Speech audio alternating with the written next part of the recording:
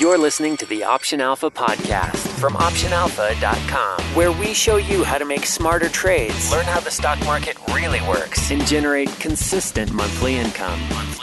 Now, your host and head trader at OptionAlpha.com, Kirk Duplessis. Hey everyone, this is Kirk here again at OptionAlpha.com, working every single week to make this the most popular investing podcast offered in iTunes and online because it's based on one thing and one thing only, and that's helping you make smarter trades. So thanks so much for tuning in today, and we've got another great episode. This is actually part 2 of options trading taxes with our CPA here, Brandon Hall, which we have on the line. And again, if you missed part 1, I highly encourage you to go back and listen to that show first.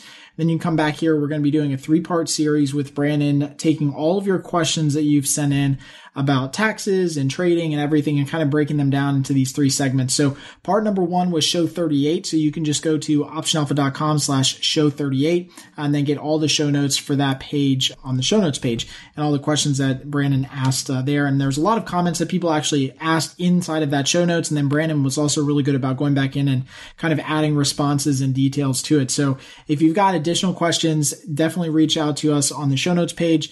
This show will be show 46. So optionalpha.com/show 46, or you can reach out to Brandon directly at hallcpa.com. Is that right, Brandon? That's right. Yeah.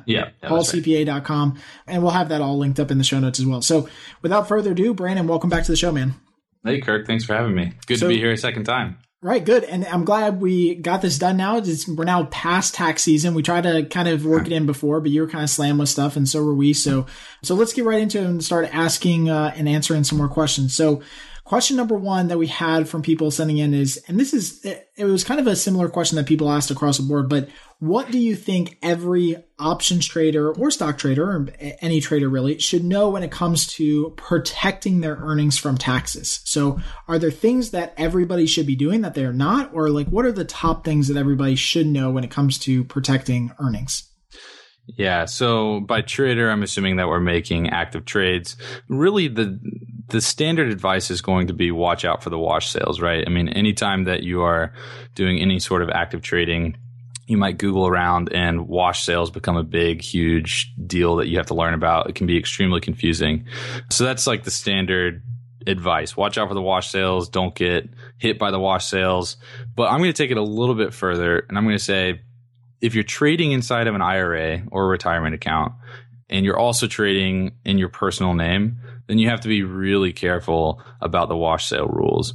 And basically the reason for this is that if you're trading in your personal name and you initiated a position in security or an option, you sell it and then you buy it back, but you buy it back in your IRA, that actually triggers the wash sale rules because the IRA is considered a related party to you. It's basically an extension of your arm. And what happens is you've moved your cost basis from your personal portfolio into the IRA. The IRA is already tax deductible, so we don't really want to do something like this because at the end of the day, if the IRA were to liquidate, were to close out that position, they don't get a tax write-off for the loss that's being transferred into that IRA. So I guess the top thing that I would say for investors, traders that are actively trading and trading in a retirement account is to just be very careful about buying back securities that you've sold in your personal name.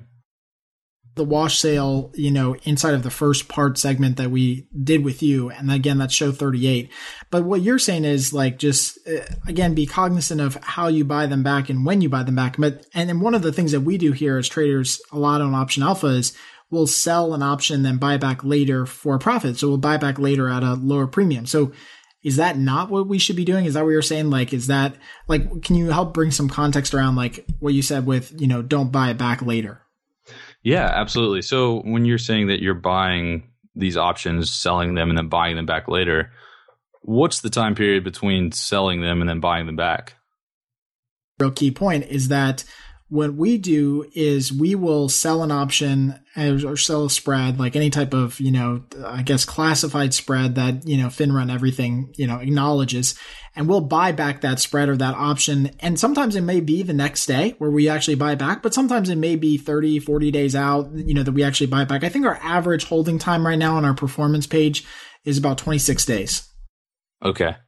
Yeah. So if you're trading the same security and you are trading these securities within a 30-day window of each other, then yeah, that's going to trigger the wash sale rule. So if you're recognizing any losses on these trades, the losses are actually just going to accumulate in those future buys, essentially. So you're never actually going to be able to realize the losses until you stop trading for a period of 30 days.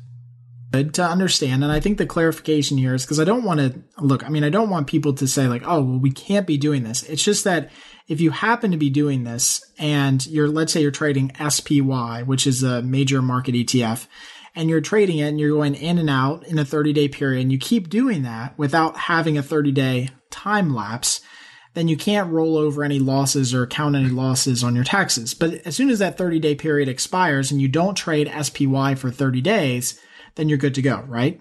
Right, exactly. And let's say that you might have like a watch list or so of 5 to 10 securities that you like trading the options of. If Apple issues securities, Apple securities are different from Google securities.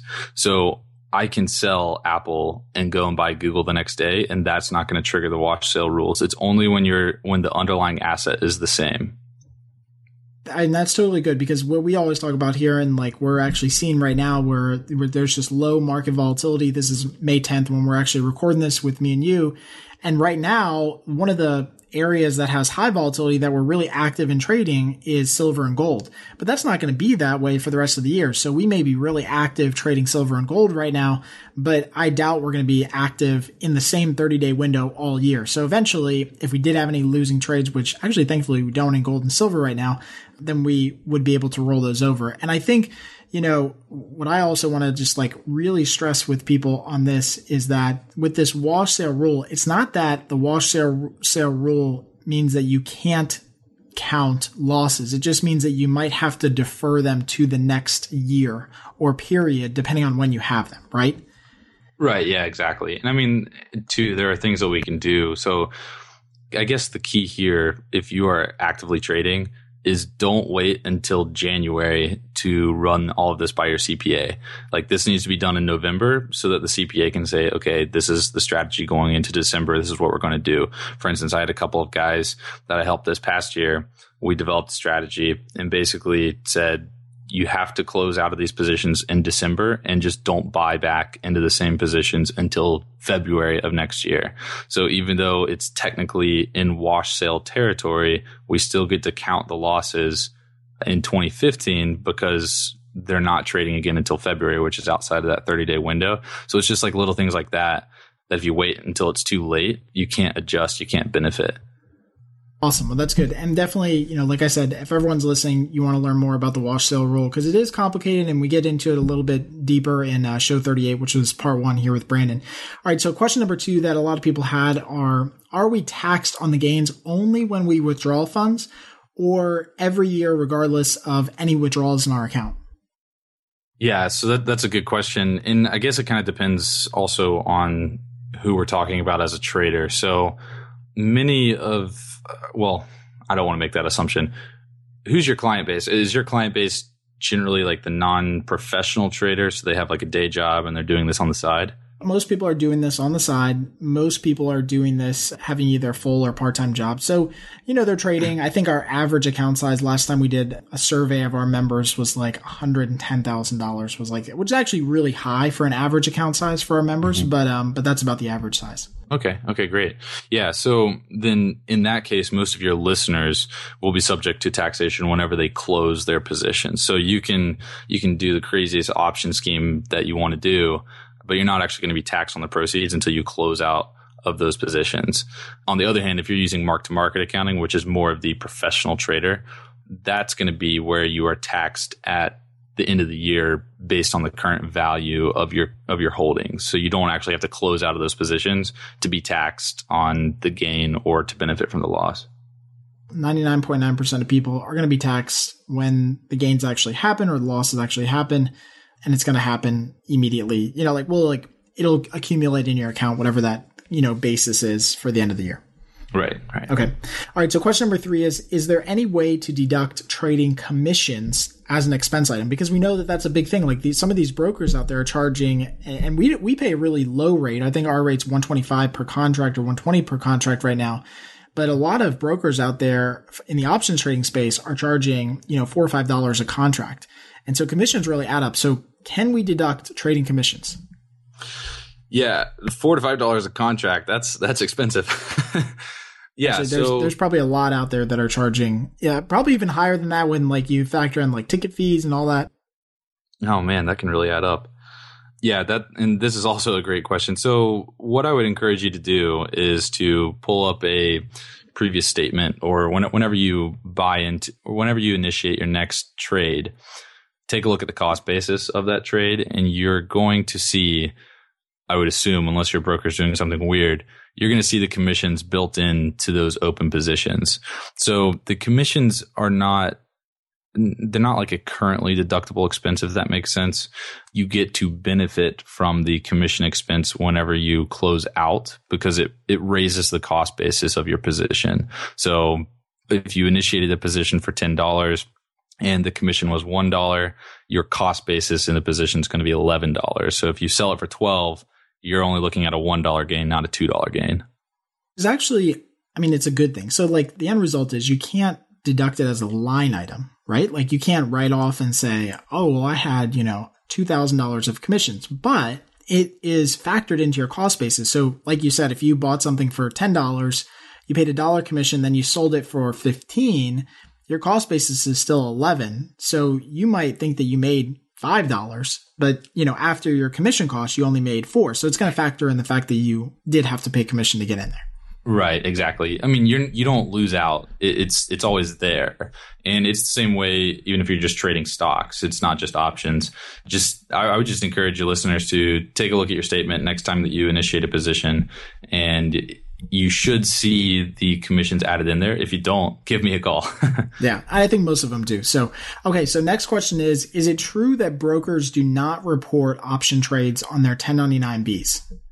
Yeah, so this was actually an interesting one. I was doing a little bit of research on this because I wasn't 100% sure, but what I found was that there were regulations that were initiated in 2014 that basically said, yes, brokers need to be reporting option proceeds, option losses on your 1099Bs. So if that's not happening, I believe Bank of America last time I checked, Bank of America was one of them that doesn't actually do this.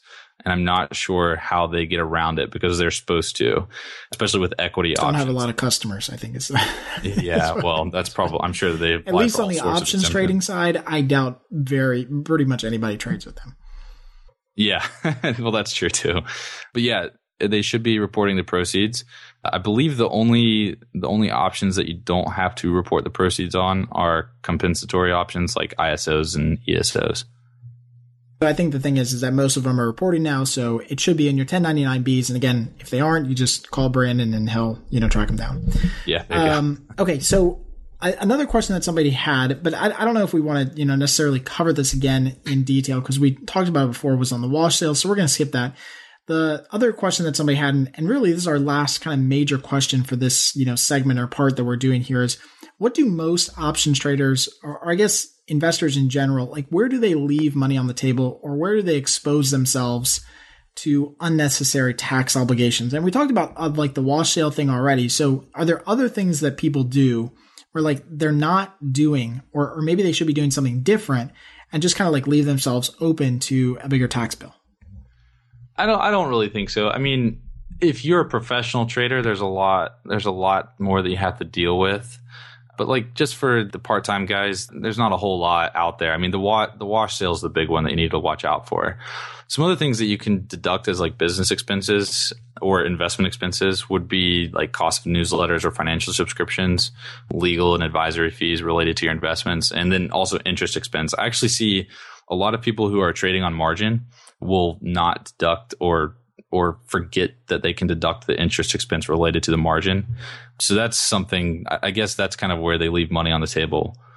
I think all the little things add up, like that's really what it is. And so let me ask you this question, and this wasn't on our list here tonight, but I know that people often ask, like, if they're working a full-time job and then also trading on the side, are they able to deduct anything like home office expense, internet expense, like platform fees? Like some brokers charge platform fees. Like, can you deduct anything in that field as related to your kind of part-time, job here trading options?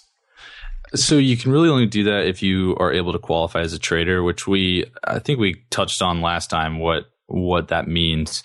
But basically, if you work a full-time job and you generate a substantial amount of your income from that full-time job, then you're not really going to qualify as a trader. I think actually I was refreshing my notes on trading or what qualifies as a trader, and I found today that there's only one court case where a professional with a full-time job was audited and convinced the IRS and the tax court that they qualified as a trader. So wow, the odds are stacked against you. So the reality is that you really can't do it unless you're doing it full-time.